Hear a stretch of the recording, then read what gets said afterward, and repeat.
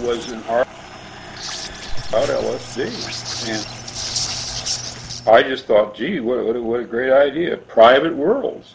I knew about that already. I mean, I was quite ready to admit that there were private worlds. I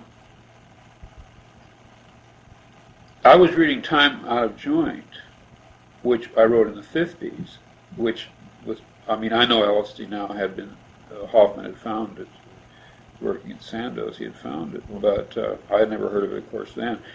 And I was reading Time Out of Joint, and the guy walks up to the lemonade stand, at the park, and it turns into a slip of paper marked soft drink stand. And he puts the slip of paper in his pocket. I thought, far fucking out!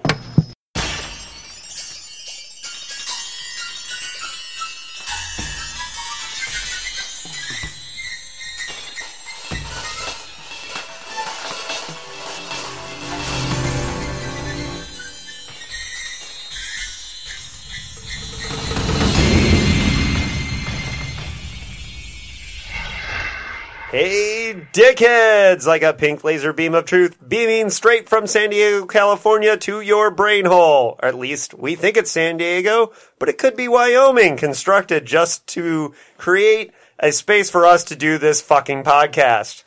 But we're here for you, your personal dickheads. I'm David Agranoff. I'm Anthony Trevino. And I'm Langhorne J. Tweed. All right, we did invite a guest dickhead to be here tonight, but she couldn't make it at the last minute, so sorry if you were looking forward to having Renee pick up on the podcast. We will have her on at some point. We're just as bummed as you are. Yes. So, do we want to start off with PKD news? Yeah, David, what's new with PKD? Well, there's some... Posthumously. Yeah. Well, there's some really cool PKD news this month. It was announced just a couple weeks ago that Do Androids Dream Electric Sheep is going to be the One City, One Book selection for this year for Chicago.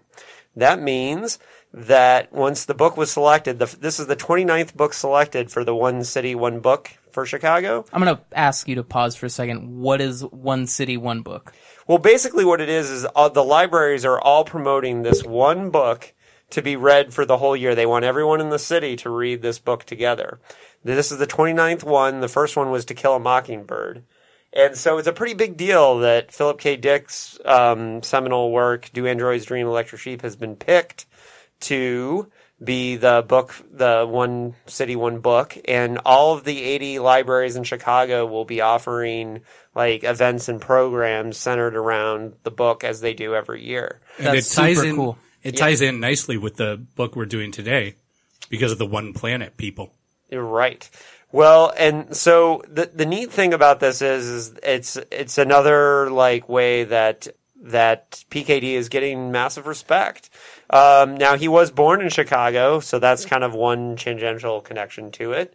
But you can read about it on the San Diego or the Chicago Tribune website, and we will link on our Twitter the link to the article. But I think that's really cool that they're doing this in Chicago. Yeah, that's awesome. Take a hint, San Diego, and do something cool like that for once. Yeah, we could do all kinds of events for that. But, yeah, I mean, and yes, this is a big deal. It's connected to Blade Runner. I'm sure they'll do screenings at the library of Blade Runner and all that, and some of the adaptations into, oh my God, that bug. It's really loud. I'm sorry. I lost that bug. Thanks for pointing that out. Anyways. David, distracted by a cricket. So yeah, One City, One Book, Do Androids Dream of Electric Sheep? That's pretty cool. And our next item is Dick-like suggestions. Anthony, did you want to make a Dick-like suggestion or something else? Yeah, or I'm going to go with or something else today, David. Yeah. Just because I haven't seen anything recently since since we did this last time. But I did recently see Mandy, directed by I'm gonna fuck up the name every time. Panos Cosmatos? That's a hard name. Yeah. Or Panos Cosmatos. I suck at names. I'm sorry, forgive me. Anyway, the movie's fucking phenomenal, starring Nicolas Cage. And it is the most dreamlike, surreal revenge film I've ever seen. I've never been more satisfied leaving a movie. The soundtrack is a blend of killer synth and grungy, like crunchy doom metal, which pairs really nicely with all the visuals. And it's one interesting thing to point out is that if you see the movie and you have the chance to see it on the big screen, take that chance over seeing it like on your laptop or at home, because it's definitely a film that I think is made to be seen in a theater. Do you guys know what the story's about? Well, I just want to point out too that it made revenge. Yeah, I know some things about it, but one of the reasons why we're bringing it up is that he was actually one of our suggestions for directing the Cosmic Puppets. And David said I needed a more dick-like excuse to recommend the movie. So that's what we're going entirely. with. That's what we're doing. I think the surreal, dreamlike quality of it is pretty dick-like in a sense too. It is the most. It's so satisfying, so beautifully shot, so different and uncomfortable when it's supposed to be, and beautiful at times when maybe it shouldn't be, but it still is. I loved Mandy. It is my favorite film of the year, which kicked Hereditary down to the second spot. And I highly recommend it. Yeah, and Larry and I can give you an opinion on that pretty soon because we're going to be watching it together. And give next it week. Time, because one of the complaints I keep hearing is, bro, it's so slow. But it's not. The first half of the movie... I don't mind slow. A lot of people do. I mean, that's one thing you constantly make fun of me about, right? Oh, yeah. We're going to talk about slow starting stories today. Yeah, boy, are we. And the second half of the film, it's all build up for the first half of the film. The second half of the film is 60 minutes more of payoff. And... yeah, we got it. Cool. Hey, don't cut me off. Yeah, that was great. I'm tired of being cut off. It's a great film. Go see it. All right, so you're done. Wow. You guys are dicks. Larry, you don't have a dick-like suggestion this week. Yeah, what a fucking surprise. I got nothing. You got nothing. All right. So Larry doesn't care if you find a dick-like suggestion this week.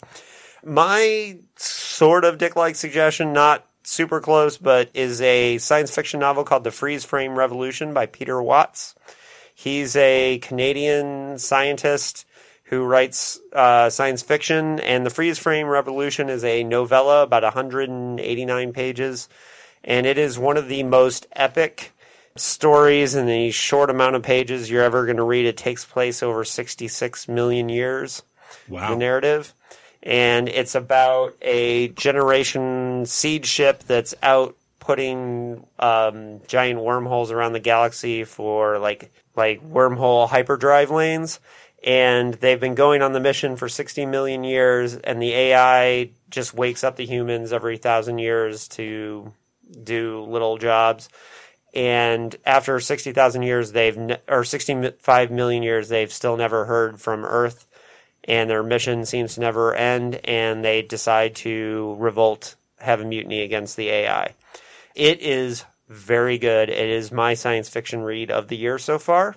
It's from Tachyon Publications, and I highly recommend The Freeze Frame Revolution by Peter Watts. So that's my dick-like suggestion. Cool. So our book today is 1959's Time Out of Joint by Philip K. Dick. So let's get into Time Out of Joint, which was published in 1959. Okay. Larry. Yeah. Hey, David, what was going on in 1959? Boom! Boom! I did it! I got you! Fuck you! Woo! Wow. Damn. That was quite a reaction. Yeah, Larry, way to miss your line. Okay, what was It's okay, happening? I got it. All right. Jesus Christ. All right. 1959, the year this book was... I kind of like Bro Anthony. He makes an appearance once when you give him tea. 1959, surprisingly, was the year that Alaska and Hawaii became states, which I did not realize it was that recently. Castro also took over Cuba, and the Mercury astronauts were introduced. And another interesting thing that happened in 1959 that I didn't realize is that Russia sent a probe to the moon that crashed in the moon. So they sent it there. I don't think they knew how to stop it. At least it got there. Yeah, it got there. So, yeah, that's what was going on in 1959. Cool. All right. So, you guys are awfully quiet tonight. I'm awfully quiet. I just straight you just straight exploded. college broed Larry. Yeah. That's true. All right, anyways. Time Out of Joint.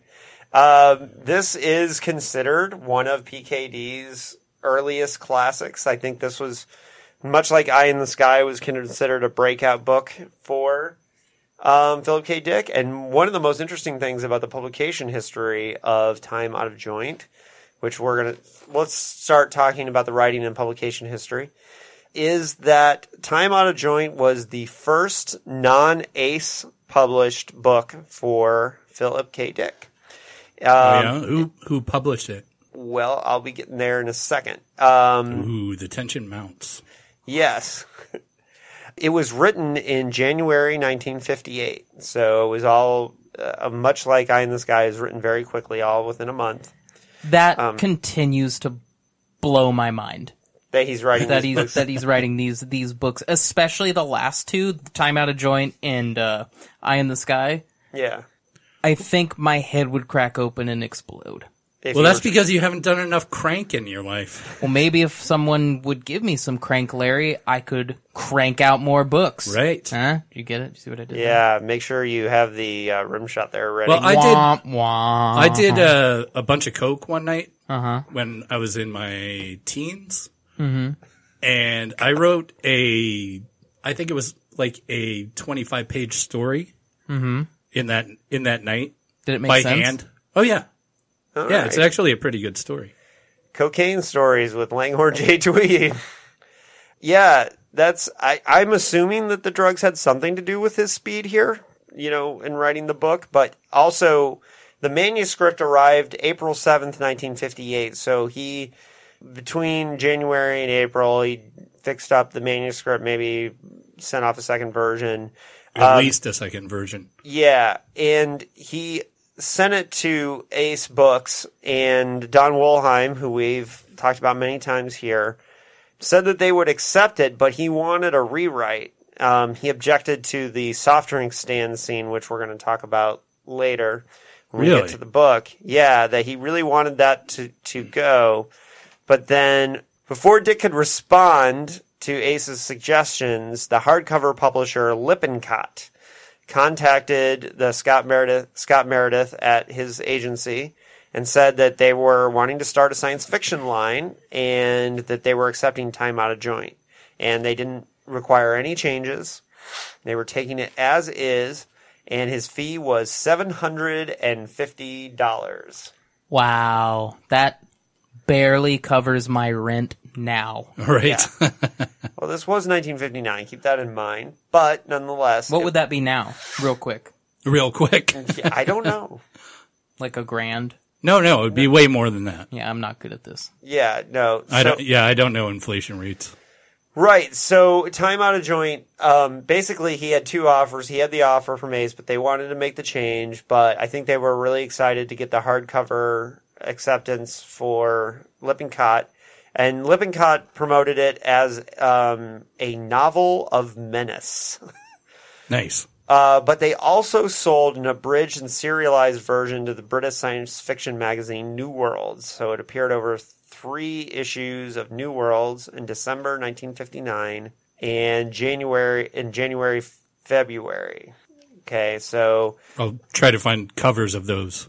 yeah. magazines. Yeah, and so it got serialized in kind of a shorter version there. So there's 2 versions that were out there. The title is a reference to Hamlet, apparently.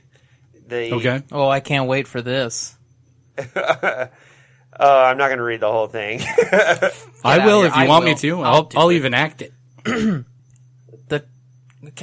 ready? yeah, go. The time is out of joint. Oh, cursed spite, that ever I was born to set it right.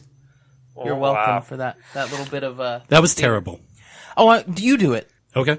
Go, Larry. What? I'm supposed to do it from memory? No, you don't have the notes in front of you? No, of course not. All I don't right. read the notes. It's very apparent. Are you kidding me? All right, so I would say, time is out of joint. Oh, cursed spite, that ever I was born to set it right. Are we going to have a Hamlet off? Ooh, that's our Hamlet off for this episode. Yeah, That was good. That was good, guys. Yeah, exactly. Your So, training really shows.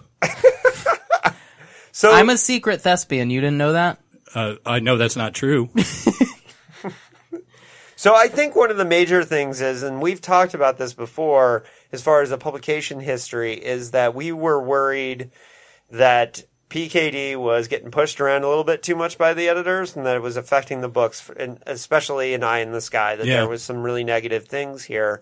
And in this sense, he had the chance to avoid Ace making him cut out a pivotal scene from the book by going with a different publisher. So I think that's a really important step for PKD, not only to step away from Ace for a little bit and to go to another publisher, but also to avoid having to... To get that artistic freedom that he lacked. And in this sense, he also got the title that he wanted, because who knows what Ace would have wanted to change the title to. Luckily, this is a good title and not a Yeah, it's a pretty solid not title. a shit title like a lot of Yeah. his other ones. And it serves narrative purpose because it's very much a red herring in the story as well. Yeah. So what did PKD say about this book? Well, I have a quote right here. It's Question and answer from David. I'm already falling asleep. well, you guys can talk more if you want to. We just did. Okay. Remember? I'm just waiting for you to lull me to slumber with this 4-paragraph quote. Well, we can break it up if you want to. No, just read it. There's a scene in the book where the protagonist goes into the bathroom, reaches in the dark for a pull cord, and suddenly realizes there's no cord. There's a switch on the wall, and he can't remember when he had ever had a bathroom when there was a cord hanging down. Now, that actually happened to me, but it was what caused me to write the book. It reminded me that Van Vogt had dealt with the artificial memory as occurs in the world of Null A, where a person has false memories implanted. A lot of what I wrote, which looks like the result of taking acid, is really the result of taking Van Vogt seriously. I'm probably going to cut all that. Okay. See.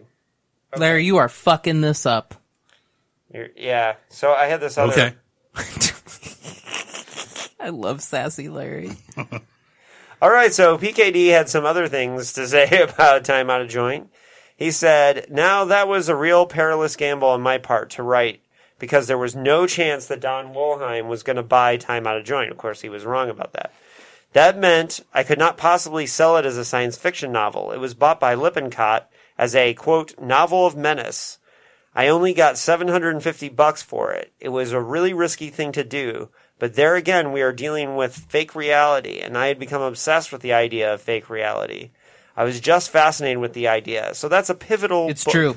It's true. Yeah. So that's a pivotal book in terms of my career. It was my first hardcover sale, and it was the first novel in which the entire world is fake. You find yourself in it when you pick up the book and turn to page 1. The world that you are reading does not exist. And that was essentially the premise and the entire corpus of writing, really.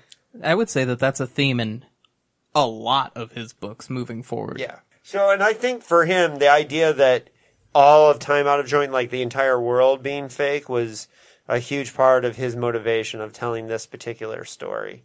I think he wanted to tell a story that, in the sense, like none of it was real. At least not for the first 200 pages or so. And Right. So then And get a definition of deja vu and stuff like that. yeah. And there's lots of quotes where he's talking about this book. So obviously it was very important to him. He said, and Don true. Wollheim read that. It got submitted to Ace by mistake. He didn't think Ace was going to buy it, so he didn't even mean to submit it there. And Wollheim, I've never read such a long, angry letter from an editor in my life. He was incredibly threatened by the novel. He saw everything that he construed as science fiction going down the tubes with what that novel did. If it ever got into print, which he doubted it ever would, he said the only thing salvageable was the last chapter, where there was... That doesn't make sense, though, because when you remove if you remove everything before the last chapter, then the last chapter doesn't have any meaning. Well, right, and then he says, and I should build back from the last chapter, and the style was wrong because it was essentially pedestrian, he said. So... Basically, I think Don Wollheim was like, that War on the Moon stuff was pretty cool. Yeah, exactly. Yeah. More Moon Wars, please? Yeah, more Moon Wars. And so I'm pretty glad that it didn't get published by Ace at this point. This was a really good book, I thought. And if it had gone to Ace, it would not be this book. That's for sure. Right.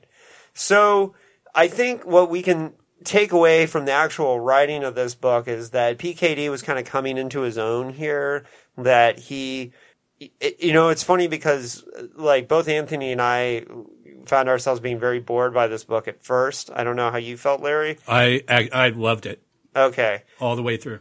So we both, Anthony and I at least, were kind of bored in the beginning, and actually we were really bored in the beginning. And I think I would not stop complaining in our thread on our Facebook Messenger thread about how fucking bored I was. And then it got better. I read the first chapter like last month sometime, and I really liked the first chapter. So when Anthony was complaining about it, to myself, I was saying, I can't wait to argue with Anthony about this book. I hope he hates it. Well, you'll have to keep on listening to this episode, Larry, to find out if I hate it. Yeah, that's true. Although I want to do... I don't have to listen to the episode. There's a couple of new things I want to do that I'm going to spring on you guys at the last minute. Okay, but let's just keep on the theme of the writing of this book. I think... Well, we're talking about the publication history, not the writing of it. Okay. Get your shit straight. We're talking about the writing and publication history. That's the subtext. So far, it's mostly been publication history, but go ahead. Okay, so the writing of this book... I think PKD was in the sense like he kind of hinted to, is that this was the entirely fake reality, and I think that you really got to see him building narrative seeds in a way that we really hadn't seen before, except for maybe a little bit in Eye in the Sky. Yeah, but in a totally different way, and I think that this shows really impressive plotting and structure in a way that we haven't really seen before. Yeah, I would agree with that. We've seen the fruition of the attempts he made before. Right. all the mistakes that he made in Jones, and how it sort of started to come together in Eye in the Sky. Yeah, Eye in the Sky is where we saw this first kind of coming together. But right, because in the earlier books, you're seeing him kind of struggle with connecting all these disparate narratives, and here he's weaving all these narratives into a single plot. Yeah. Which is really impressive. And everything really builds upon itself in this story, and I think, in a sense, and I said this to Anthony when we were talking about it last week on our way to go see The Predator. Which you should wait for Netflix to see. Shout out to Shane Black. Even if we just said to go see his movie on Netflix. That's okay. We'll always have the nice guys. And Kiss Kiss Bang Bang. And Kiss Kiss Bang Bang. And Predator. Yeah. So, here's the thing. And Monster Squad. So, Well, we will always have it. But what I really appreciated about this is that, what we were kind of talking about is that there are all these little elements and things in Time Out of Joint that almost make this book a better read the second time. When you know what's gonna happen. Yeah. I knew what the reveal was. Yeah, it was spoiled for me in the Philip K. Dick on Film book by Greg Rickman. Oh, okay. Which, if anyone knows Greg Rickman, let him know. I'm looking for him to interview him for this podcast. And we should say, we pretty much are always going to spoil the book anyways, so... But if you do pick up PKD on Film, be warned. If you haven't read everything in Dick's canon, It gets There's a spoiled. lot of spoilers for the books in that book. Yeah, which is why I haven't read it yet. Yeah, Yeah. I would just keep it on the shelf for a I'm little going to while. keep it on the shelf for a while. So, so Time Out of Joint, I think, is really interesting because I think it's of all the books that we've read so far, maybe Eye in the Sky, but there's definitely I want to go back and see how he constructed this because it's actually constructed really, really well. Knowing the reveal at the end and paying attention to everything along the way, I would say it's a different experience. Yeah. And it also helped me stay invested because Lord was I bored. Well, right. And for me, the reveal and the kind of twist of the story actually got me because, as you know, I kind of mentioned already before that the title "Time Out of Joint" itself is misdirection, and I think I kept looking for ways that space time was kind of shifting around. Right. So Anthony, you wanted to spring something on us about the publication history? I not the publication history. This is just it's funny to me because when you get a book like this that we can all kind of agree early on is Dick really showing strengths that we've watched him work. Like we were now seeing muscle we've been watching him build, right? Right. In the previous books. But the internet doesn't feel the same as us, you guys. Really? And well, I would say 10% of the internet doesn't feel the same as us, you guys. And Is that an I exact just number? no, it's my made up bullshit number. This is my new thing is reading bad reviews for books I enjoyed. Oh, nice. So on Amazon, 1 star from T. Walker, subject line, ugh. This was one of the worst books I have ever read. Unfortunately, I thought I was ordering Time Out of Joint by Dorothea Sheffer Vanson. Big mistake. And this one is a little bit more. It's a little bit longer. Just give me a second. Now I want to read the other Time Out of Joint. This one is by J.R. Dunn, September 19th, 2003. Shout out to J.R. Dunn. Time out, period.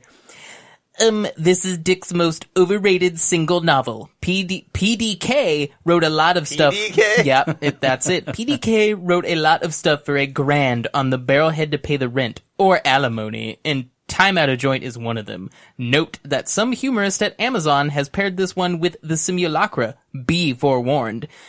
Time Out of Joint impresses the intelligentsia due to the fact that they think it's about the Cold War. Well, it is and it isn't. Granted that anything written in the immediate post-Sputnik epoch is going to be drenched in the quivering fear of the period. But the basic premise here is drawn from World War II, the special talent section of the OSS, which recruited everything from safecrackers to physics to aid espionage missions. As for Raggle Gum's existential predicament, this was universal for Dick, not tied to any particular historical moment, as any examination of his novels of the next 15 years clearly reveals. And it goes on and on and on. That's a lot of time to spend on a bad review. I mean, I get the impression. So he didn't like it?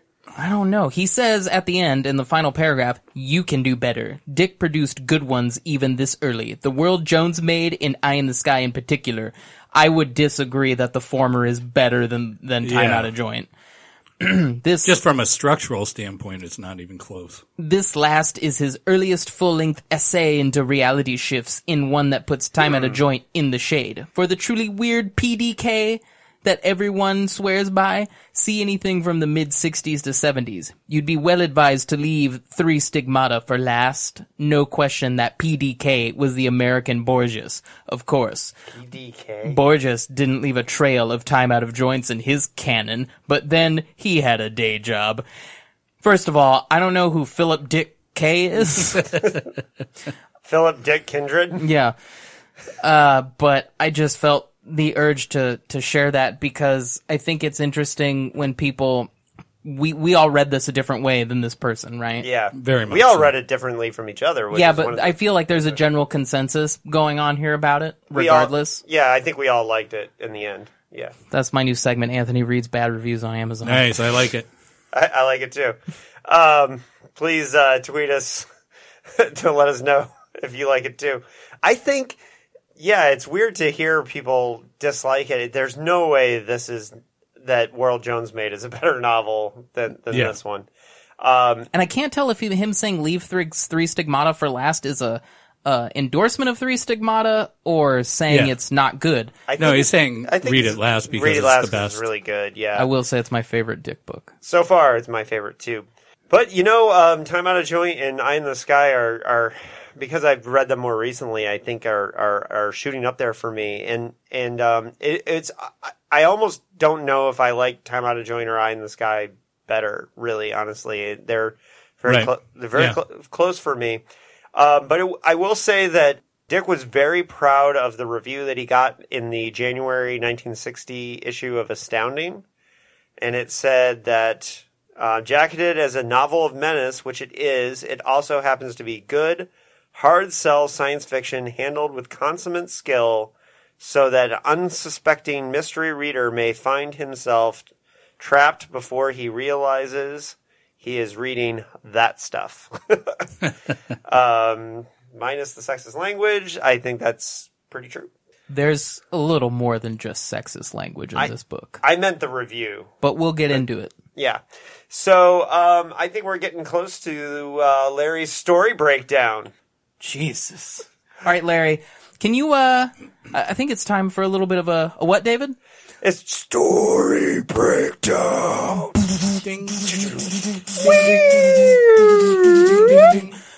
Double bass pedal. Story breakdown. Boy, that's obnoxious. All right, Larry. What is this one again? Yeah, Time Out of Joint. All right, so we start with the brother-in-law, who's a grocer, and that's exciting. And then we meet the wife, who's likes cars, kind of, and the son, who likes cars, kind of. And then we meet Raggle Rock, and he's Wait. It's not Fraggle Rock, it's Raggle Gum. yeah, we meet that guy, and he does drinking.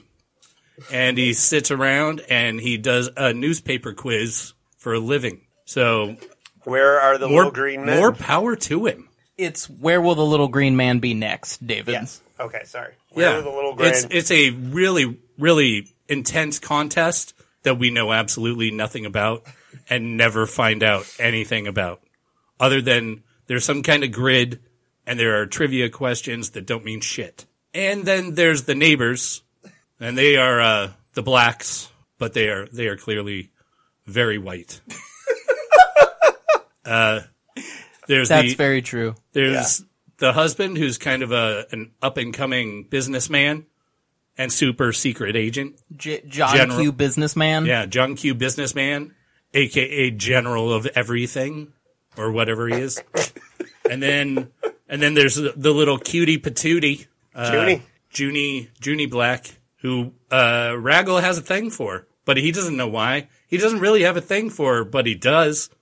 Pretty much, he wants to bang her and then leave her, but he doesn't know how to reconcile that in his mind, so he says, it must be love sometimes. So I don't know what happens next.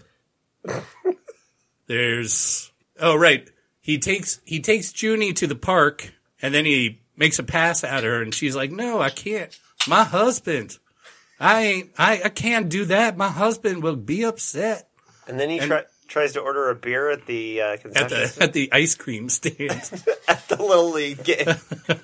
He goes, and that made me love Raggle. Because any guy that's like, I'm going to go see if the ice cream stand has beer is my kind of guy.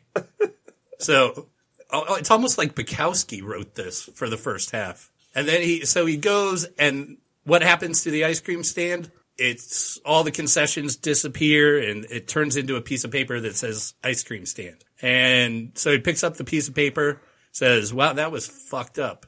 And then he puts it in his pocket with the other pieces of paper where that same fucked up thing happened. And so then there's stuff that, it's like get to know the family. It gets weird, like paranoia. There's the light switch deal. And then the light switch and then there's Junie's like, yeah, I once stepped up a thing, but I didn't really step up it. And it was weird because the step wasn't there, but it should have been there and blah, blah, blah. And then so like, this is how it goes for a while. And then we meet the neighbor at the end of the block, Mrs. Anyone? I believe it's Keitelbein. Keitelbein? Keitelbein. She's the one that runs Keiselbein? She runs the contest. Keitelbein. Keitelbein. Keitelbein runs the newspaper contest. No. She runs the Civil Defense Volunteer Program. Yes. Does she? She runs the Civil Defense teaching program, learning program. Right, for the neighborhood. The government. But in the neighborhood. Well, so she's one of those people that says, we need to be prepared for nuclear war. Hey, Raggle, you were in the military. You should tell us all your great stories. And Raggle's like, they fetishize his time in the military. It's weird. I was on an island with one other dude, and we drank warm beer, and we talked about the weather. So I don't really have stories. And she and her kid are like, yeah, but you can make shit up. We don't care. Just come in. People will be like, look, that guy that's winning all the money from the newspaper quiz deal. Yeah, they're like, you just have to come in and be interesting. He's famous, and he was in the military. Huh? And so he's like, yeah, sure. All right, whatever. And Larry, Raggle kind of reminds me of you. Yeah, that's why I like him, I think. And so then some other shit happens. Raggle's like, I gotta get out of town and find out if this airfield is real and that they're launching alien ships or landing alien ships. He also does that awesome trick at the grocery store where he tells everybody to run at the same time. Well, that's Vic. That's the brother. Oh, yeah. And so... they're all real salty about it. It was pretty funny. And, anyway, so he tries to get out of town. He runs into, what's her name? And her son? After he crashes the truck and all that business? It's actually... It's like Kesselman. Kesselstein or something? Yeah, Kesselman. And she looks and acts a lot like the other chick, the down the block, wartime crazy woman. And so he's like, wow, that's weird. They're very similar. Her and her son are very similar, but not the same. Maybe that's a thing that I should care about. And then he's like, well, I should check this place out. And he looks around the house and he finds out they're part of the scam. There's this paranoia thing he's got going on.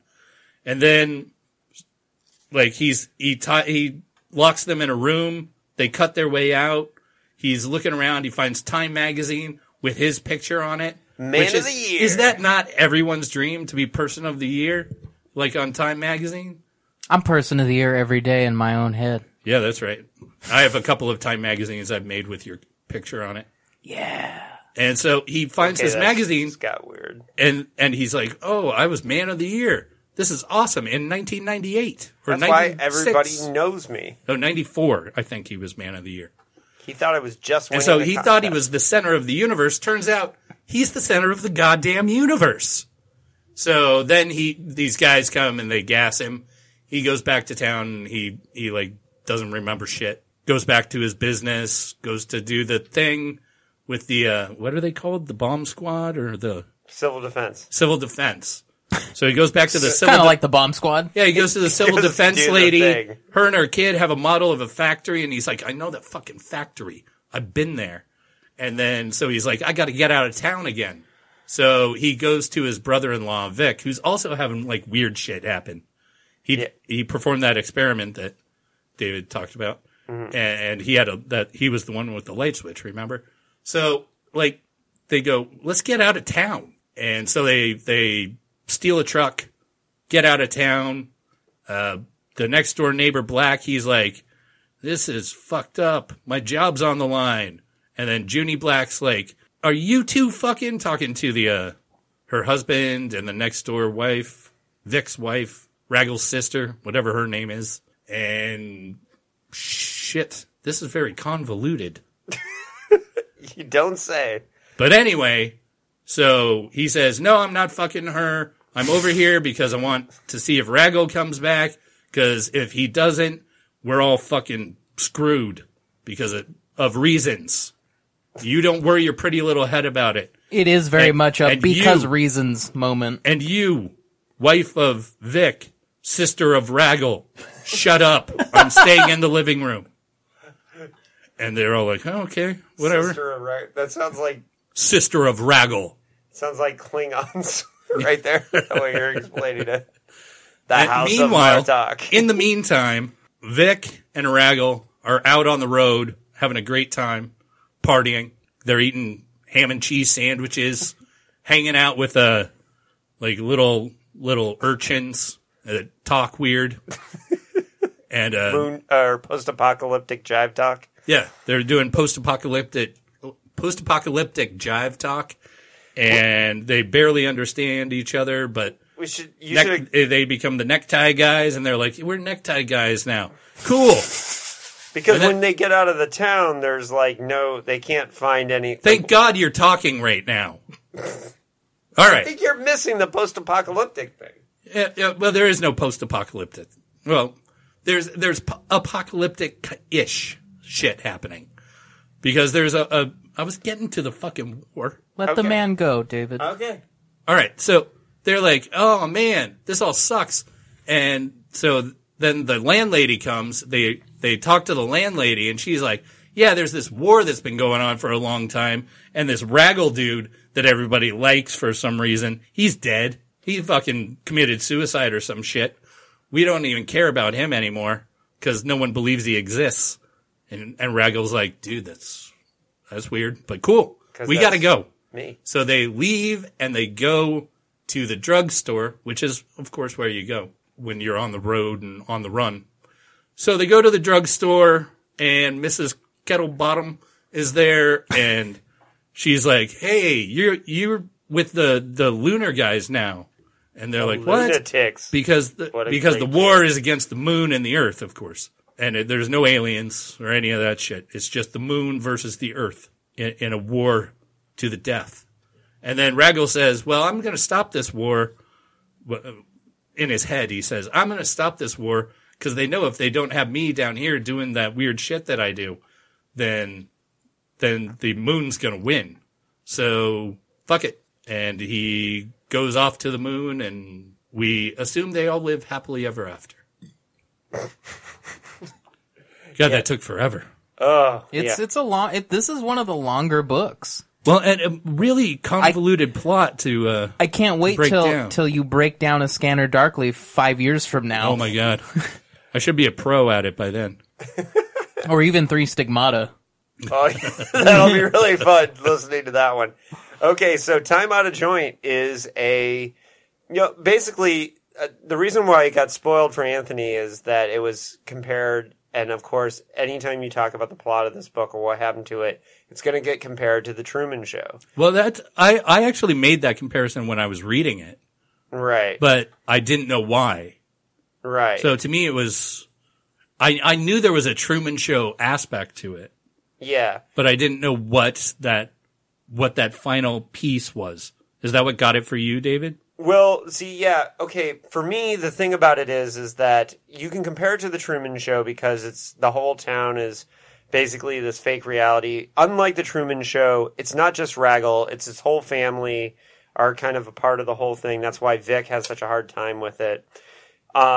So it is similar to The Truman Show, but it's also a much more diabolical thing going on. You know, The Truman Show, they're just doing a reality show or whatever. And in Time Out of Joint, we have this whole military conspiracy where they're basically, part of the whole deal is they have to keep Raggle thinking, or they have to kind of keep him insane. They're actually worried about him becoming more sane and like having this reality. And all of it is engineered so Raggle will do the contest and provide the war codes. So the idea is, I think that Raggle they needed him to be able to continue to plan the bombings, but he didn't want to. So they had to kind of trick him into No. He was able to discern where the lunatics were going to launch their next attack. Oh, and so he was he's doing it against his own people, and they're tricking him into doing that. Well, right? he hadn't gone to the other side yet. He was planning to go to the lunatics. And that's why they had to keep him insane, was because he was going to switch sides. Okay, right. Yeah. Got it. So, yeah, and for me, the whole reveal that all of this was fake and that this was all engineered was really well done, because for me, the original, because of the title Time on a Joint, I believed that this was when all the things are going wrong with the light switch, when they were doing the test in the grocery store. I thought that he was just slipping between realities. That what was happening was he was just slightly out of sync with time. So your own knowledge of Dick material really sent you down the wrong path. Right. In this one. Plus the title.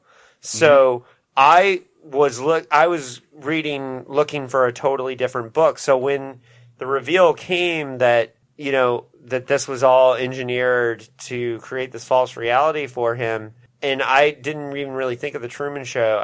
I thought that reveal was great, because I thought the whole book got me going in another direction. And when they made the reveal, I just really appreciated it. Like, the reveal worked for me. That's a twist that worked. Right. I thought of the Truman Show the first time he tried to call Transylvania 65000 or whatever it was.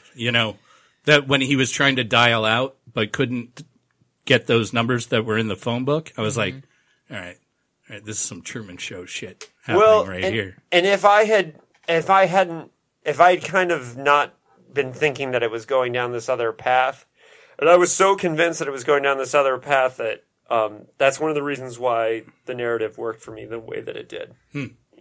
So Anthony, you were told that it was Truman Show-like, so yeah. How did that affect it for you? I mean, this is not your type of narrative. What does that mean? It's very much character driven. Nothing much happens. I'm not trying to be mean about it or anything. I'm just saying. Do you not know me? Is this your kind of thing? Yeah. Really? David can actually back me up on that.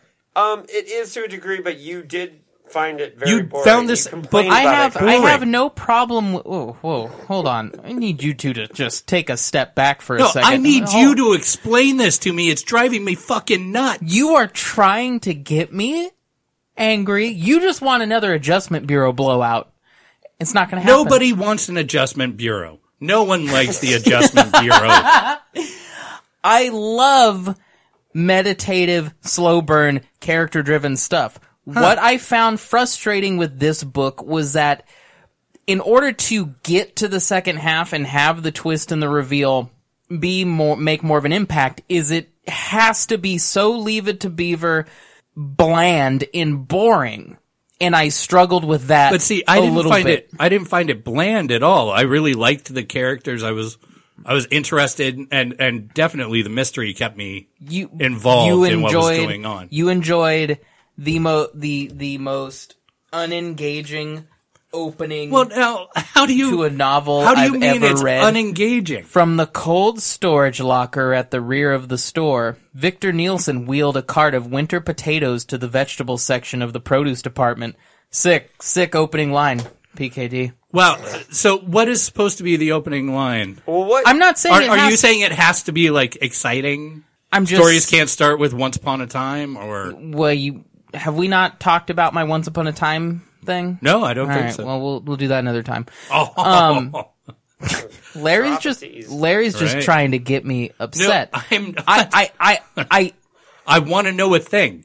I love character-driven storylines. To me, I think what PKD was trying to do in this part of the book is that he was trying to set up what seems like a mundane reality. Yeah, he was setting up characters. So you have to David, shut up for a second. Larry, I'm not arguing with you. I'm just saying that if this were a film, I would have no problem with it. But reading it was a bit dry, and I struggled with that. But I'm still trying to understand how you view things. So, oh my god, I admit what's wrong with trying to understand something? Okay, hold on. Say that again. I admit I found it boring in the beginning, and I think it ends up working. I think you guys define boring differently than me. Okay, well, we can't all sit on the riverbanks reading fucking Ethan Frome, or this. What is that? What is that fucking all right novel? Not everybody wants to I read didn't The Sun like Ethan Also Frome. Rises, Larry. I didn't like that either. Hemingway sucks. I don't like Hemingway. Okay, so we're not on the Hemingway cast, but Thank God, because I would do nothing but complain. I would just get up and leave. I would just name writers that are better than Hemingway. okay.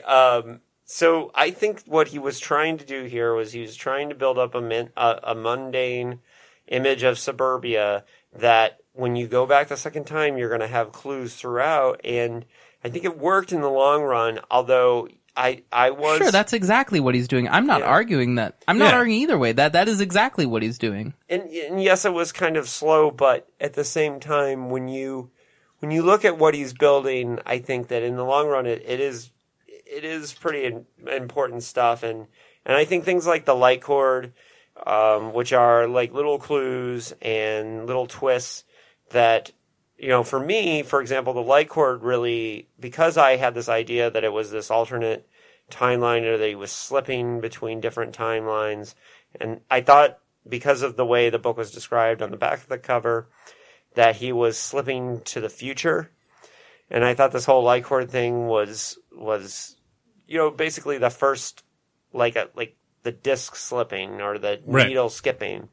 And for that reason, I really like the misdirection there. And I think that in a lot of ways, this is PKD really just telling a really strong narrative in a way that he's setting the table really awesome. And this is a very solid story. Yeah.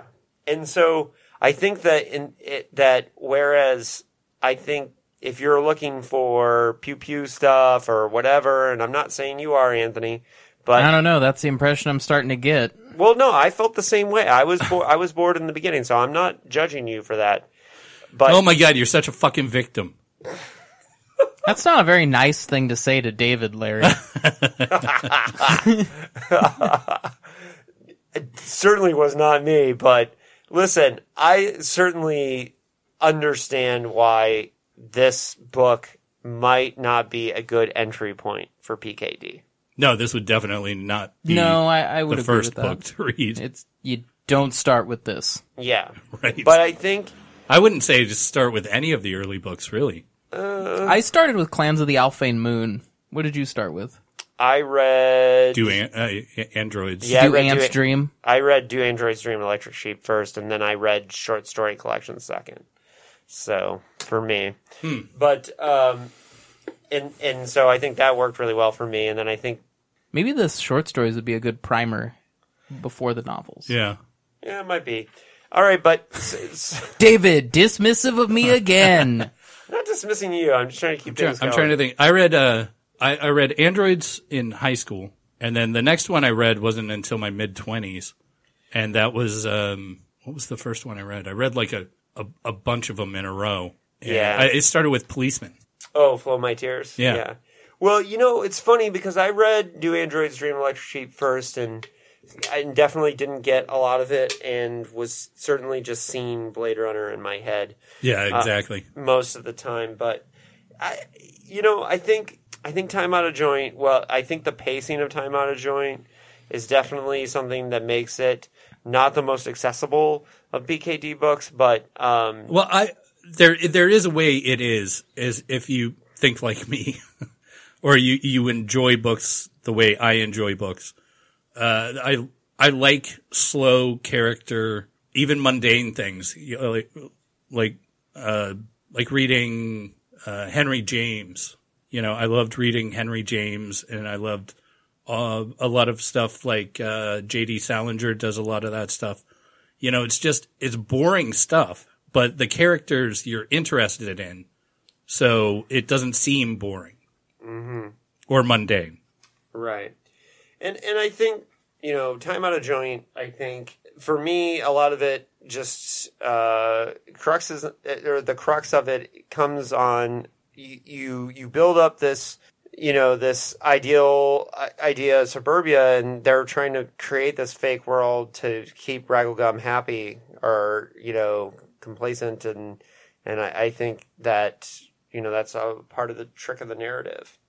Right. So let's talk about some specific parts of the book. The scene that Ace wanted to cut, which is page 53 and 54, where he goes to the drink stand. Let's see. Got any beer, he said, his voice sounding funny. Nice. Thin and remote, the counterman in a white apron and cap stared at him. Stared and did not move. Nothing happened. No sound. Anywhere, kids, cars, the wind, it all shut off. The 50-cent piece fell away, down through the woods, sinking. It vanished. I'm dying, Raggle thought, or something.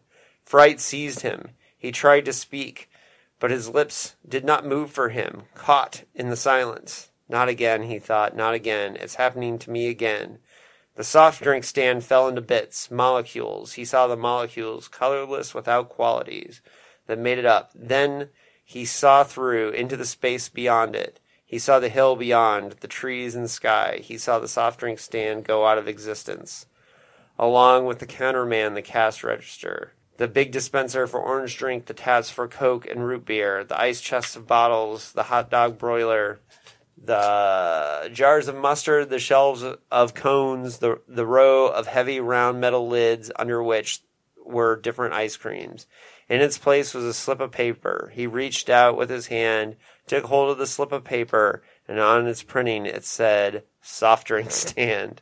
This was a cool moment, and I cannot believe that Ace was like, that was the first thing they were like, this has got to go. Yeah, right? That doesn't make sense. Yeah, on top of that, like, if they were just going to turn it into the Moon War book, anyways, well, what does it matter? But this is just a really cool scene where just it kind of, speaks to the whole sanity of the whole situation, and was just kind of the first like mind-bending part that really, where you go, whoa, what's going on here? Right. So I really, definitely. Yeah, I really like that part. Hey, Anthony, I have a question. Do you think this was the beginning of the bougie lunar colony that blew up the world eventually? Oh shit! I'm not saying it's a conspiracy, but it sounds like one. It's a through line in Dick books, but it's a through line in Dick books. I think we just started a new PKD conspiracy.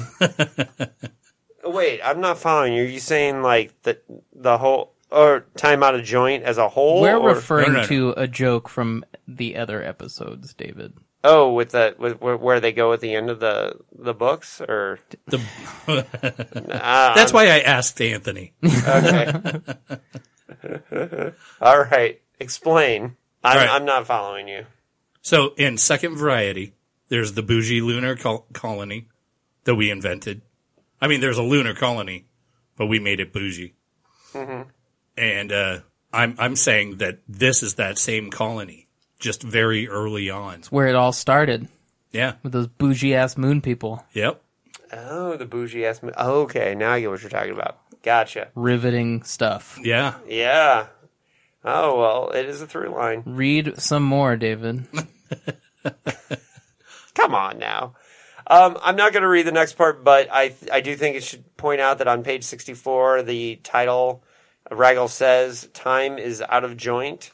And then Dick says to him, I think we should compare notes. That was the first time that I remember a PKD title just being word for word in the book. Right. I don't think we've... Other than Second Variety. Yeah, I don't think we've encountered that in the novels. Yeah. So I thought that was interesting.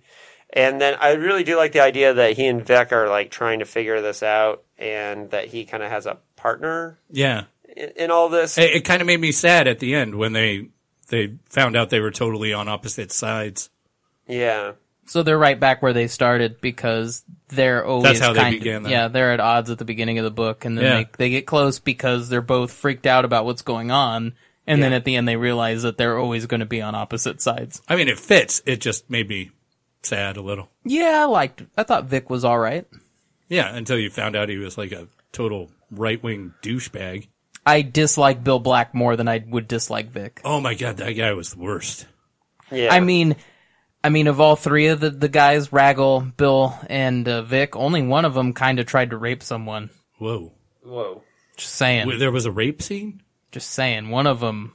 Did I miss that? One of them was a little too handsy. Yeah, I know what scene you're talking about. Are you? No, I don't. What are you talking about? We'll get there. Why, why can't we I get don't there have now? that in mind. I don't have it. Like, well, you can bring it up because I think it is like it's a really kind of nerve wracking scene to read. But and I think that speaks to like Anthony. What's up? Go ahead. No, it's fine. It's just something that it's prevalent in all these dick books, I think. I don't know if I've seen it this extreme before. All the world loves a lover, he said. And bending over her, he took hold of her by the throat and kissed her on the mouth.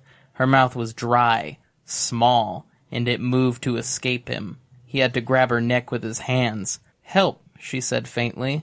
I love you, he told her. She stared at him wildly, her pupils hot and dark, as if she thought. God knew what she thought. Probably nothing. It was as if he had clutched hold of a little thin-armed, crazed animal. It had alert sense and fast reflexes. Under him, it struggled, and its nails dug into his arms. But it did not reason or plan or look ahead. If he let go of it, it would bound away a few yards, smooth its pelt, and then forget, lose its fear, calm down, and not remember that anything had happened. So we see with this paragraph, it's kind of problematic, right, guys? Yeah, it's super creepy. It is very creepy, and I think we all agree on that. And Yeah. the reason I bring it up is because this happens, and it made me kind of dislike Raggle, but Yeah. we never really address it. So, do you guys think that this was just the fiction of the time? You could do that in fiction in the 50s and 60s, and no one would bat an eye at it, but now reading it, it stands out a little bit more? Did it stand out for either of you? Yeah, of course. It was like the worst thing in the book. Yeah, it definitely turned me off to Raggle. I thought the worst thing in the book was watching Vic load fucking groceries. Okay. Well, Sorry, I guess that was just a character building moment, I guess. Yeah, I think, it definitely... How he stacks oranges really gives us a deeper understanding of who he is. Yeah. I definitely think that we see... Strong character moment. Bullshit. I definitely think this is one of the problematic things of... And that's the thing, if you're going to talk about any of these authors from the past, where you're talking about Robert Heinlein or H.P. Lovecraft or Philip K. Dick, you're going to have certain things that they... Or even if you talk about some of the bigger writers like Hemingway or whoever from that era, you're going to have little problematic things that crop up. And with PKD, it's the way that women are treated. And I'm not sure that scene is worse than the stuff in Cosmic Puppets, which was extremely uncomfortable. So that's in I in the Sky. Yeah, exactly. So I think this is just something that we're gonna have to deal with, and we just have to acknowledge and accept that this is part of it, just like the racism in Lovecraft. Which some of it is not as racist as it's billed out to be, and some of it is absolutely as racist as it's made out to be in Right. Lovecraft. And I think here, the level of sexism that's involved in PKD's work is, sometimes off the charts, and sometimes it's just subtle. But that part was very uncomfortable. But back to the story. I think one of the next things that I really wanted to point out was the civil defense stuff, and I think Larry has a part he wants to read too. But I found the civil defense stuff to be a really interesting part of the book that really speaks to a different time. And I think that for somebody who is a younger person that's reading Time Out of Joint now, who doesn't have kind of the context for the time back then, and you're a little younger than us, Anthony, I wonder, did the civil defense stuff to you seem a little goofy? Or No, it made sense. I'm fairly familiar with that kind of wartime paranoia. Mm-hmm. Okay. So, I mean, But you didn't grow up you never had to do a get under the desk drill for... No, but we learned about that time period, and I'm fairly familiar with it. I mean, I did go to school, David. I'm not saying that you did go to school. I just think that this part does definitely kind of serve as a little bit of a time capsule for the time in which it was made, and I think that even when we were kids, Larry, I don't think that civil defense groups were running around the neighborhood. Well, yeah, it wasn't like it was in that. the 50s. Yeah. But we definitely came from a different time. Did you want to read? You had a part about the civil defense that you. Yeah, it totally reminded me of the 80s. This paragraph, or this part of this paragraph, or whatever it is. The thing I'm gonna read. Read it, my man. Let's see. I've never read anything on this show before. Okay. If war should break out, Miss Kettlebean said, we would be faced, at best, with terrible ruin. Dead and dying in the tens of millions. Cities into rubble. Radioactive fallout. Contaminated crops.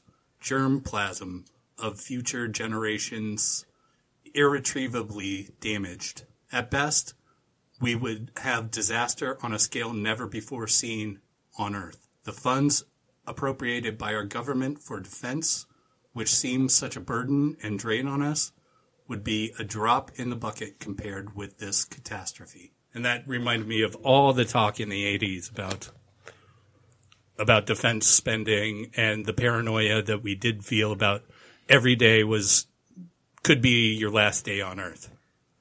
Well, right, because I think there was no way to hide from it back then that we still have all those nuclear weapons, right. But with the Cold War, the idea that the Russians or America could launch the nukes at any time, the idea that the world could end in a heartbeat or very quickly was a much more real thing. I think when we were kids, we worried about it a lot. Yeah, and especially with an unqualified actor as president. Right, which he seems so qualified which now. Somehow sounds just like what we have now. Right. No, it's really coming back. Even the talk of nuclear war is coming back. Yeah, with North Korea. And and I think that if you weren't alive for this, and we were talking about this off air, but there was a TV movie in the 80s called The Day After. Oh, man. And when The Day After, it was basically like about what would happen if the war happened. If the war happened. And it was a TV movie, and it was the event of the week. Everybody talked about it in school. It's like today if you had something released on Netflix or whatever, maybe some people a lot of people talked about Breaking Bad when it was on, but it was still nothing compared to like when The Day After happened, everybody watched it. Right, because you only had 3 or 4 stations that you could watch. And everybody talked about it. And indeed, it had a huge impact because The Day After is the reason why Ronald Reagan decided that he had to start negotiating with Gorbachev. And I was 10 years old when that came out. And it was never, back then, I don't know if it was just the way parents were or just the event itself being billed as like, your whole family should see this. Yeah. But really, no kid at 10 years old should have seen The Day After. Right. And we were all, it was the thing that everybody was supposed to sit down and watch this because it was like such an important movie. So it was a really weird thing. And I think, these parts of the book definitely brought up these memories. And I think as a time capsule, I think Time Out of Joint provides that with those parts. So the next really interesting thing that I think happened in the story, like the civil defense stuff was really interesting, how it kind of wove into, it kind of gave like a little bit of clue into, even though he didn't really want to do the civil defense thing, he was just kind of wanting to spend more time with Junie, right? Right. But, I love that he thought it was her plan. Right. Right. Like Junie, of all people, is going to come up with a plan like that. Right. We can squeeze out some time together if we pretend to go to this meeting.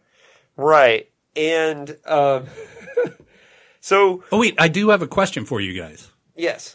And this only comes up because near the end of the book, there's a picture of his wife that is obscured and he can't see her. Do you think Junie is actually his wife? That's interesting. Because the only reason I ask is because of that picture, and his attraction to Junie doesn't seem rational. Now, one of our listeners, Palmer Eldridge. Whoa! We're not getting into questions. We're not getting into questions yet. Well, that's part of and talking we'll about Junie Black. we'll get there. No. Okay. Pack it in, David, and answer Larry's question. That's I hadn't thought of that. No, that's a really interesting, aspect of it. No, it would No, remember, she's also the only one of the central characters that doesn't have a background explained as, Right. so it Could all she- sort of, Could she be the agent who's kind of making... she's not an agent. She's clearly not an agent. Well, no, but I mean, could she be part of the forces that were planted there with him? I mean... Yes, she was. Yeah, for sure. She was planted, but she was planted as Black's wife, and they, for some reason, wanted just a sort of ditzy, attractive woman to play his wife. Right, because his real wife was whose wife, guys? Vix. Actually, yeah, it's Vic's wife.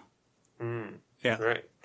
Who does fit more in line with Black's John Q. boring businessman demeanor and attitude. Right. It does make sense because, his sister does seem like her and Black would make a good couple. And Junie just doesn't match well with anyone, really. Well, but I think Junie's a representation of the not buttoned down homemaker of this time period, which is why Margot has such an intense dislike for her, I think. I think she feels intimidated. Yeah, that's true. The, well, I want to say some stuff, but I think David should ask that question first. We're not doing Let's just do this question. fucking The question is about Junie Black. Yep. We're talking about Junie. Forget it. We're talking Fine, about Junie. just ask the stupid question, I guess. It's not a stupid question, I'm sorry. The question isn't stupid. David's timing of the question is dumb. We're talking about Junie Black. What other time are we going to talk about it? At the time appropriate for questions! Go ahead, Dave. Ooh. Oh. Okay, Ant. So, No, it's Tony. at Palmer_Eldridge asked, is Junie Black the filthiest female character in PKD's fiction? And he also added that he would make sure Langhorne J. Tweed answers it, as from his name is clearly a wrongly discarded extra from Ubik. Great question, Palmer Eldridge. Thank you. Right? Thanks. Thanks for forcing me to answer the question. Do you think Junie Black is PKD's filthiest female character? So far, yes. Yeah. Yeah, Pretty- even worse. She is dirtier than Silky. She's certainly less irritating. That's true. I don't know. I'll talk about the casting of her when we get there, but I have to say that if I were still in my late 20s, early 30s, I would totally go for this type of girl. And I did. I had a lot of girlfriends that were just like this person. Yeah, not a fan of Junie in any way, shape, or form over here. As far as kind of grossest female character, I wouldn't necessarily say that. He said filthiest. Which So, means... I guess you take that how you will. Which but- means sexiest. No. Ew. That doesn't mean the same thing. I'm not... Take it how you want, David. I would just say that I don't think she is definitely not a great character, and I'm just not a fan of Junie, and I don't really like what she serves I don't really think she serves the story very well myself. Why?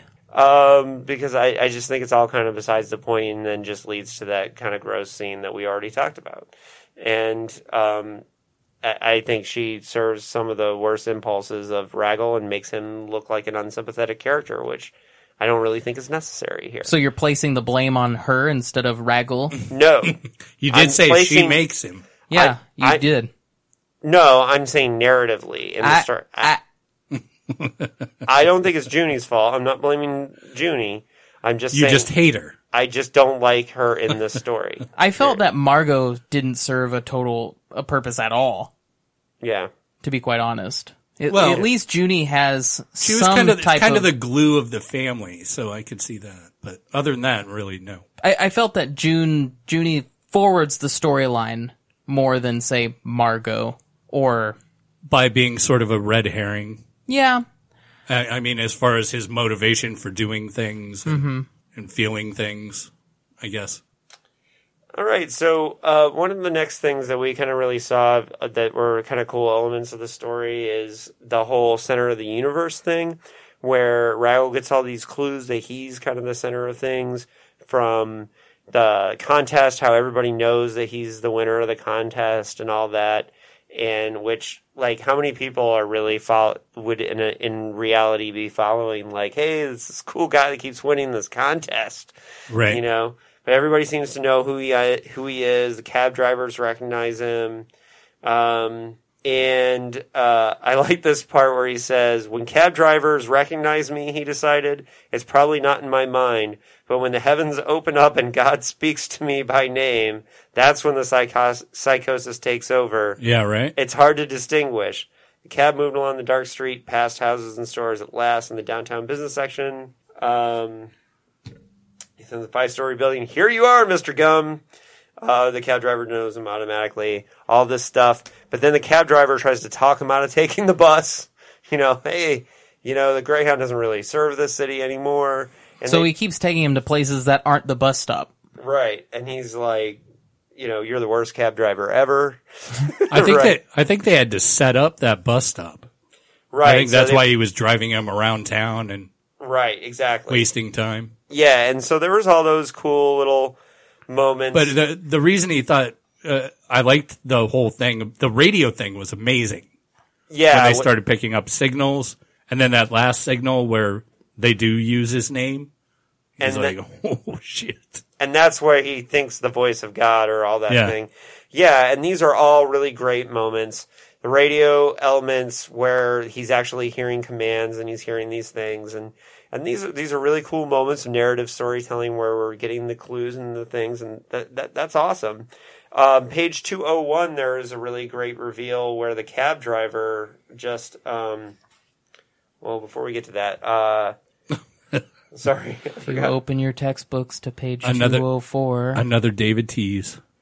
We're going to talk about a cab driver. Oh, no, wait. I have to do this. Oh, no, first. wait. We're going to talk about the safety manual. I like this part on 140 where he says, I know they are conspiring against me, the 2 soldiers, the attendant, plotting against me, the bus depot too, the cab driver, everybody. I can't trust anyone. They sent me off in this truck to get picked up by the first highway cop that came cruising by. Probably the back end of the truck lights up and reads Russian spy, some paranamic kick me, he thought. I'm sorry. Yes, he thought, I'm the man with kick me sign pinned on him. No matter how hard he tries, he can't whirl around fast enough to see it.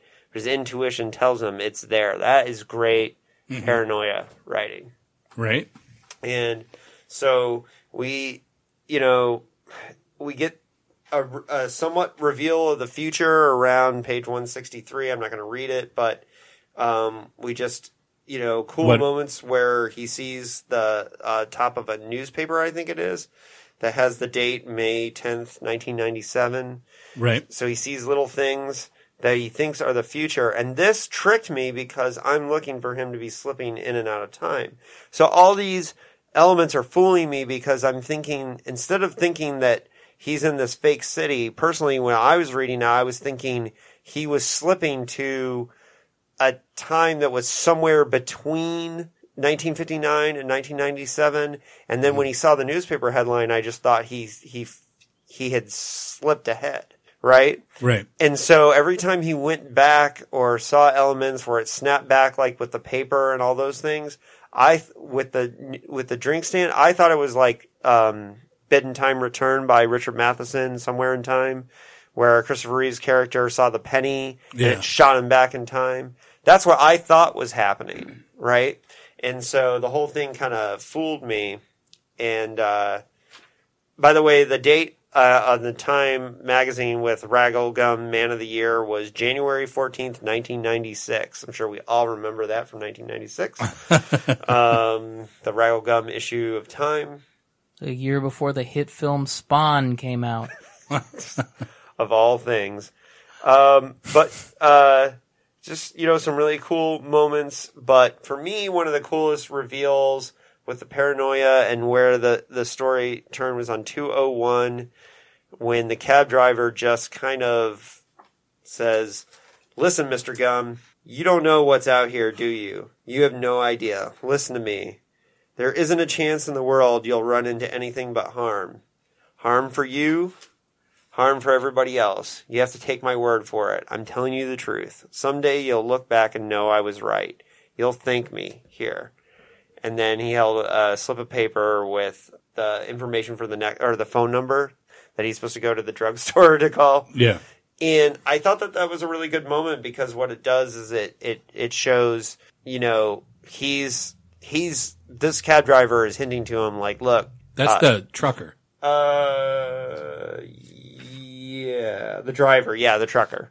Yeah, sorry, I was thinking cab driver. But, yeah, and what I think it does is it says, it gives him just enough validation that his paranoia might be correct, but he doesn't know fully what's going on still, so there's still some ambiguity as to what is really happening, but you have just enough validation to still be afraid, right? Mm-hmm. And so, excellent moment, and I just really liked that. The next thing that was really kind of cool in there was the post-apocalyptic details, that once they get out of the city, and then you realize that that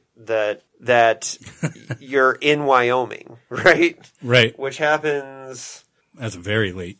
Yeah, it's very late. Page 227, I believe. He gets the January copy of Time, and then they say he tries to figure out where he is, that he's in this post-apocalyptic landscape, and she says, and Keitelbein from the Civil Defense tells him, Your German is flawless. Keitelbein. Keitelbein? I like kettle bean. Kettlebean? I don't know. I think it's Keitelbein. I'm going to take your word for it, word guy. Word pronunciation guy. I think I do better in normal life than I do. I get kind of nervous about that on the podcast, as you could all tell. We're between towns, Kettlebein said. Since you set foot in here, we've been in motion. We're in motion now. For a month now, we've been able to penetrate Old Town. They built it, so they named it. Didn't it ever occur to you to wonder where you lived, the name of your town, the county, the state? And then she goes on to say, there's a couple other lines. She says, "It's in Wyoming. We're in western Wyoming, near the Idaho border. Your town was built as a reconstruction of several old towns, which got blown away in the early days of the war." And that's kind of neat. Yeah. And that's our only glimpse at any kind of whatever science. The science fiction? No, our bad science fiction. What do we call that? Wackadoo science. Yeah, that's the one. Yeah, and then you find out about the whole, this is the part that Don Wollheim was all about, the Moon War stuff, the war with the moon, which is kind of a weird kind of, this is, and I'll have a quote about this later, but this is where all the frontier stuff, in the earlier PKD books, as Evan Lamp said in our interview that we did with him that should be out now. If you haven't listened to that, go back and listen to the interview with Evan. He talks a lot about that kind of frontierism in the early PKD, where each novel kind of ends with, like, we're going to a colony. Right. Yeah. The grand frontier. But this one kind of has the frontier's already happened and it's already come back and fucked us, right? Kind of thing. And so that's kind of an interesting part about the whole war. The one thing that I think is the worst joke, I mean, PKD has a lot of clever jokes in here, but the fact that the Moon War people are called the lunatics is the stupidest joke. But it makes perfect sense that would be what the masses would call them. Well, the masses, huh? Yeah. Cool, man. The nameless, faceless masses. The Trump fans. Right.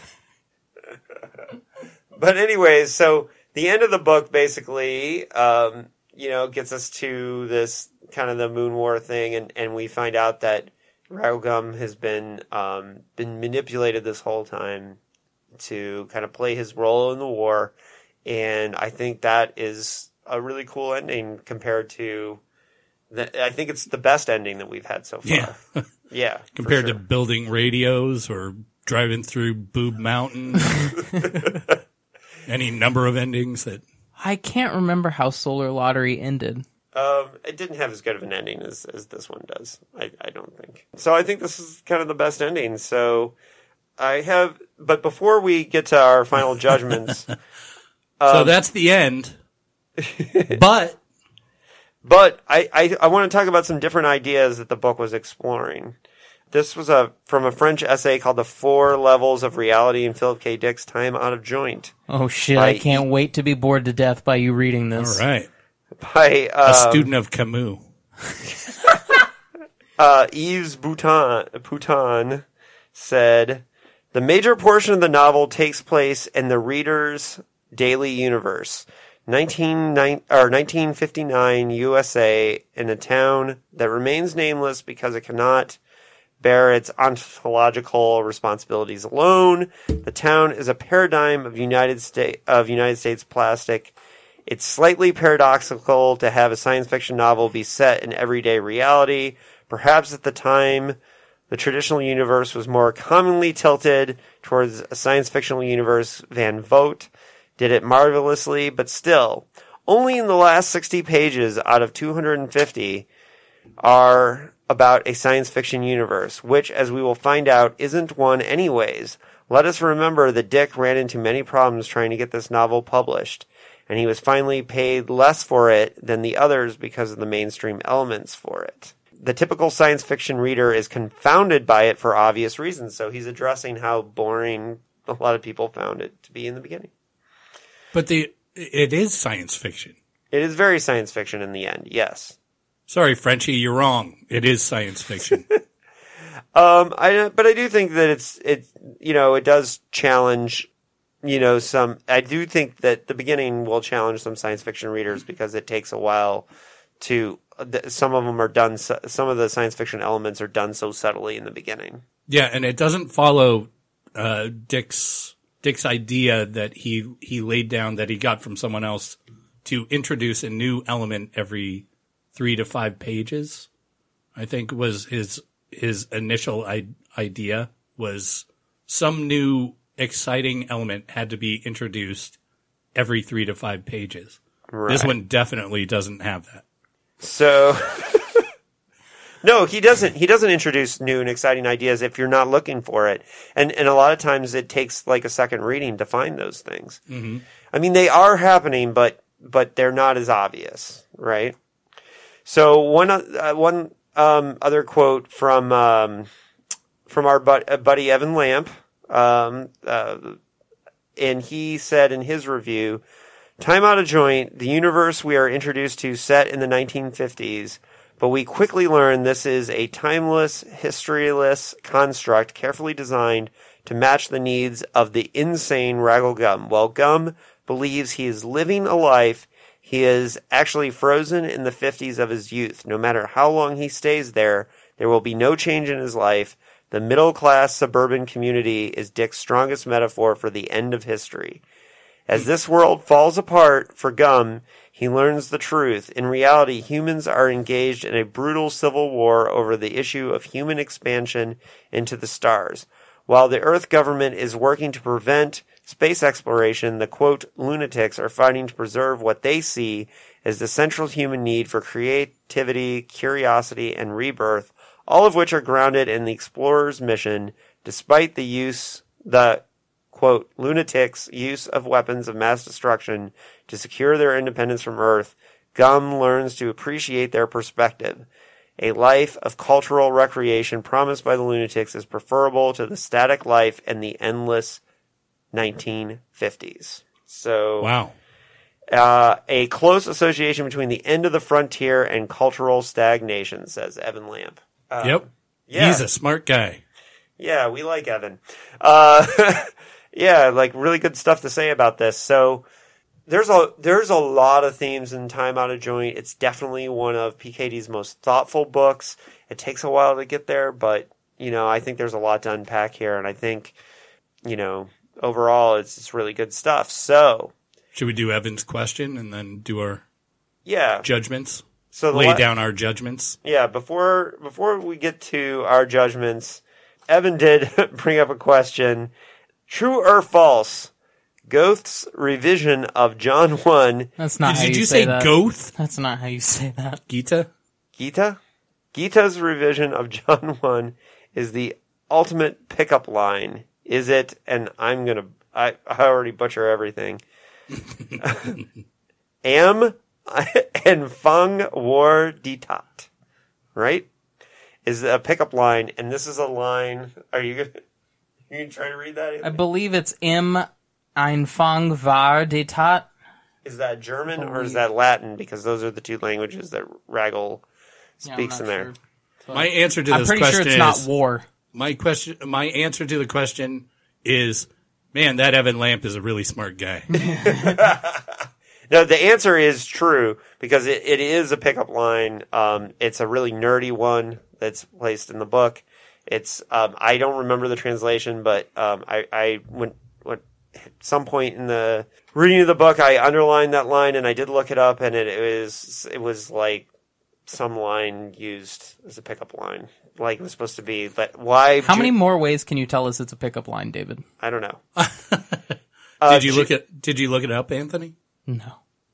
Junie. I was don't know. playing Fruit Ninja. I don't know why Junie would know it, but yeah, the answer is true. I would say, but you can listen to. I'm sure Evan talks about it more in his podcasts. So if you want more details on that, you should listen to his Time Out of Joint episodes. He has 5 of them about this book. Wow. So, Is that Evan Lamp's a real smart fella? Yeah, we like Evan Lamp around these parts. So, how many fake Wyoming towns out of 5 would you give Time Out of Joint? Ooh. Go ahead, Larry. Silence. I'm giving it 4 Junie Blacks. 4 Junie Blacks out of 5? Yeah, I really liked this book. I didn't know what to expect, and I liked the way it slowly ramped up and got to a good, solid finish.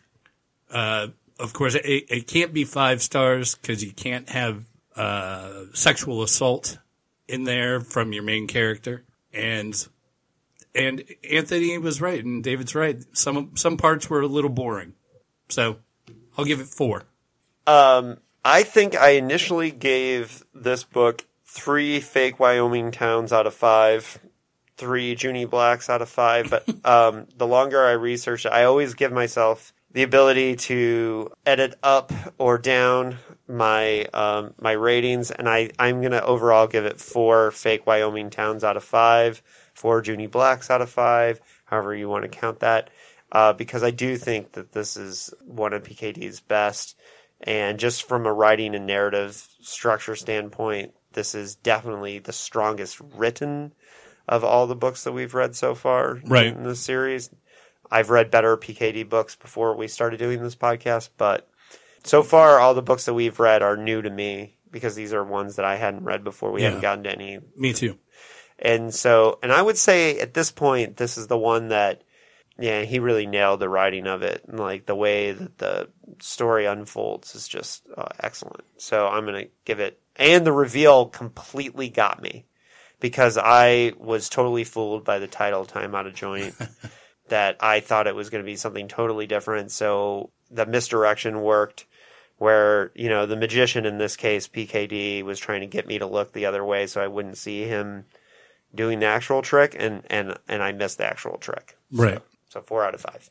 Anthony, is this the second one that you hadn't previously read, or is this the first one? No, this is the first. Thanks, Anthony, for answering. It's the first one that I hadn't read previously. Okay. I'm going to give it 4 Necktie Fellows out of 5. I think this is the most strongly written of the PKD books we've gotten through so far. I think that it's a complex novel that he pulls off with kind of each chapter is a new building block, and I think he juggles everything really well. Did I find it boring? Yeah, absolutely. The first 100 and so pages of this were me wanting to yank my own teeth out. But it being mundane is purposeful, so if you can get through that, it's definitely worth it in the last probably 80 pages or so. So yeah, 4 necktie fellows out of 5. Nice. And it just has so many good ideas, like when it comes to the end, I think. That's what really sells it for me. Junie Black sells it for me. Next is, how would we do this as a movie? I think we should really quickly note that Time Out of Joint was optioned at Warner Brothers for several years. And in fact, there was a screenplay floating around by screenwriter Sam Hamm, who wrote Tim Burton's Batman.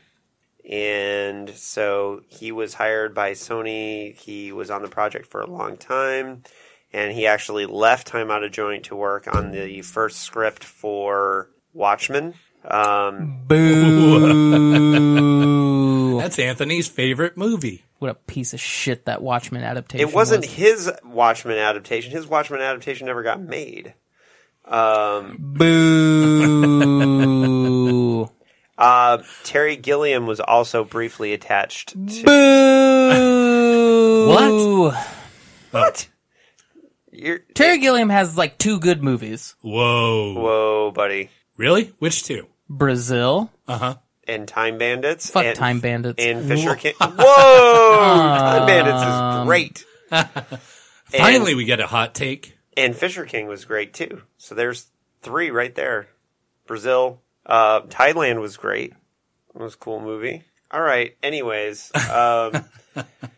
He was 12 Monkeys. Terry Gilliam was attached to both this and World Jones Made at one time, so he was obviously a PKD fan. And we're not the only ones that think he should direct PKD movies. No, not at all. Yeah, a lot of people thought he'd do pretty good. So, do you guys have any thoughts Hey, on... David, the boring police is here for you. That's pretty funny. Asshole. I know. Well, It's been a while since we've had the sirens like that. Since they moved the Well, that guy's really cranking it. Since they finished the firehouse down the street. all right, so how would you do, and who would you hire to make Time Out of Joint, and how would you write this as a movie? Now. Terry Gilliam and the writer of the Watchmen movie. Well, they already tried that, and it didn't work. It wasn't the writer of the Watchmen movie. Sam Hamm wrote the Batman movie, and he wrote a script for Watchmen that was never produced. Then I'd have the actual wizard, Alan Moore, write it. Is he high wizard now, or It doesn't matter. he's fucking high? He's that's on a for sure. different. If he He's were- on a different level, Larry. If Alan Moore wrote the script for Time Out of Joint, it'd be like 1,000,000 pages long. That's probably true. Does anybody want to go first on what they would do for a movie of? I thought Larry just did. Or were you serious? Is that really No. your take? No. Okay, give us a serious take here, bud. I have not thought about this at all, as I never do. So, who did Pleasantville? Oh, Whoever did Pleasantville, that's who I want to direct it. here. Keep talking about what would you do with the story, though? Well, Would you make any major changes to the story? honestly, I don't think I would. I mean, there's stuff I would take out and there's stuff I would emphasize. But other than that, I think it would generally follow this book step by step.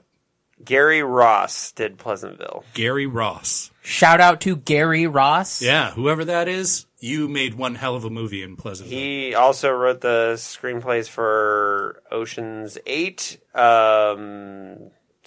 Haven't seen it. And, Haven't seen it. Yeah. Big. He wrote Big, Wow. the movie Big. Yeah, So- that is the right guy for this movie.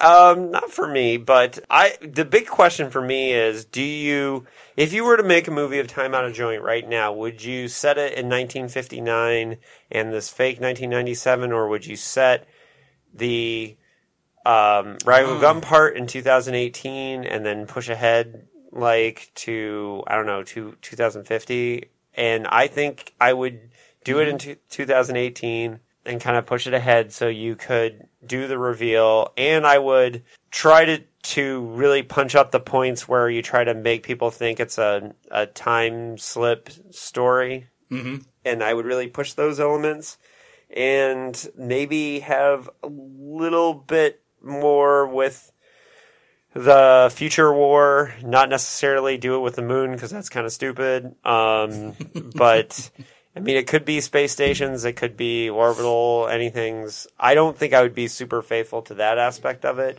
But I would be super faithful to the punk future kids. Yeah. I would be super faithful to like the whole city being constructed around Raggle Gum and his mission and how he plays a role in the war and do that and kind of do it the future. But as far as director goes, I didn't really have a director. I just had a vision of like how I would, kind of write the screenplay. What else is new? So you're the director. I got it, Dave. I got it. No, I wouldn't want to direct it. I would want somebody else to direct it. But, and potentially. You're just the writer and the producer. And the creative consultant, the editor, the casting agent. I didn't cast anybody. I think, Larry, you had casting in mind, but. I did. Yeah, as far as, I guess with director, I would want to probably do somebody. I don't know. I would like to have somebody. No, I don't know. Just somebody with a visual style that's going to make the world of the future parts really distinctive. That's all. But I'd be more worried about making sure the story worked. Cool. Anthony? Director for me for this would be David Lynch. I would set the script in the 50s and just keep it and have the alternate future of, 1998, 97? Yeah. And the reason I want to pick David Lynch is because if you look at some of his earlier movies like Blue Velvet or even Mulholland Drive, he's really good at making it seem like there's something very off about a typical mundane scene. Yeah, even Twin Peaks. And watching kind of the surreal stuff unfold through the eyes of Raggle Gum, I think really would play to Lynch's strong suits as a director and a storyteller. Yeah, he would do really good with that. And I really want to see the pharmacy scene directed by him. I don't know why. But that would he has a really good eye for making the mundane interesting. And uncomfortable. Yeah. And I think because of that, I don't think I would change anything script-wise for the story. I kind of would want it to unfold as it's moving along. I would say I would only probably focus on Raggle's POV, though. Right. Yeah. And that's... Oh, yeah, definitely. I think cut the fat of the other characters in the film. You'd really want to... But I would want most of the focus to be on his unraveling of the fake reality. So in Anthony's version, it starts in 1959 and then goes to... Would you want to make it in a 1998 that looks relatively similar to the 1998 that happened, but with some war? Kind of war? I think at that point, if we're talking that there's been a future war, it could be 1998 and you could still make it look future-y. But I mean, I would have no problem changing the dates. We could always set it in 1959 and then make the future whenever the future is. Whenever you can, you can have the fake 1959 reality and then move it all the way into the future. It's not a big deal. Manhattan's a prison. Oh man, you look angry. I'm just making an Escape from New York joke, dude. It's 1997. I know. Really? I love Escape from New York. I'm not talking shit Escape from New York. I like Snake Plissken. Anyways, in the Duke of New York, A number one. Yeah, I think Time Out of Joint actually would make an excellent film, and I'm surprised it hasn't been made. I think the story is compact enough that if you focus on Raggle Gum and do that, I think maybe Truman Show took a little steam out of it because, which sucks because Truman Show is an okay movie, but Truman Show is a great movie, but it doesn't have the punch that this does as far as the similar concept. And unfortunately, if you did Time Out of Joint now, people would just say, "Oh, it's just like the Truman Show." Who cares? They recycle everything now. Even though call it the Truman Show too. Who gives a shit? I know, but it's the same kind of thing of like when Stir of Echoes came out and people were like, "It's a ripoff of Sixth Sense." Right. Even though the novel was like from the 1957. Way before. Yeah. Which was unfortunate, but that just happens. But yeah, Time Out of Joint, I think would make a great movie. So, okay, I think we're actually getting to the end of this. What's that? I would cast Anna de Armas. What's our next book? Oh, our next book is Dr. Futurity. But before we do that, we're going to do another movie episode, and we're going to do the Dimension Films Gary Sinise joint. You're the only one that's ever said a Gary Sinise joint. Right. Well, actually, Gary Sinise did direct Of Mice and Men, so he has directed before. Not my favorite version of Mice and Men, though. No. I like the Beretta Randy Quaid version. Oh, really? Yeah, that is good. I actually didn't mind the Gary Sinise one because I thought John Malkovich was really good. Right. But I thought Sinise was kind of annoying. Yeah, well, he was doing double duty, you know. But so in our next episode, we have some interviews that are coming out. I'm not entirely sure of the order, but the next official episode that we're recording is Imposter for Story versus Film. And then we're going to do Dr. Futurity. Anthony, can you tell us about Dr. Futurity? Yes, David, I can tell you about Dr. Futurity. In a future where death is embraced, a time-traveling doctor is the only one who can save a wounded resistance leader. When Dr. Jim Parsons wakes up from a car accident, he finds himself in a future populated almost entirely by the young. Ooh. But to keep the world run by the young, death is fetishized, and those who survive to old age are put down. In such a world, Parsons, with his innate desire to save lives, is a criminal and outcast. But for one revolutionary group, he may be just the savior they need to heal and revive their cryogenically frozen leader. And when he and the group journey to 1500s California, what they find causes them to question what they know about history and the underpinnings of their society. With the jarring immediacy of a car crash, Philip K. Dick throws both the reader and protagonist of Dr. Futurity into a bizarre future where healing is a crime and youth rules. So we're reading the remake of Logan's Run. Wow. This was I probably hope it's that before book. Logan's Run, wasn't it? I don't know. Well, here's the thing. Yeah, it was. I was being sassy. Yeah. So Sassy, anyone? we're gonna in PKD terms, we're going backwards with the next two books are ones that he wrote very early on, and it sounds pretty bonkers. Yeah. Looking forward Man, a future where the youth rules, that sounds obnoxious. Everybody would have Snapchat dog filters on their face Yeah, now. right? Oh wow. Yeah, so Dr. Futurity is the next one. I'll probably be reading it soon, but yeah, looking forward to it. Anything else you guys want to say before we close this one out? Nope. I think we're on the Twitters and the And the Instagrams. And the Facebooks. And the Where Facebooks. no one ever interacts with us. Hashtag pity party. Wow. wow, that does really sound I mean, people interact with me. About this They don't podcast. talk. They don't talk to you guys too. Yeah, all those people. Everyone on all those formats. They're all, All of like them. Langhorn. Let's hang out. And I'm like, dude, I'm busy. I got to break down the story. I, All right, well, this I got to is- work on my story breakdowns. Yeah. which I don't. You put a bunch of time into it, right? Oh yeah. Don't give away the illusion. Just like the notes. Yeah. All right. So, yeah, time out of joint. Yeah, let's get back to reality here. So keep it paranoid, everybody. Stay. Is it supposed to be stay or keep? Keep it paranoid. Keep Stay it- paranoid? Now I don't know. What future is this? Keep it paranoid, I think. Good night.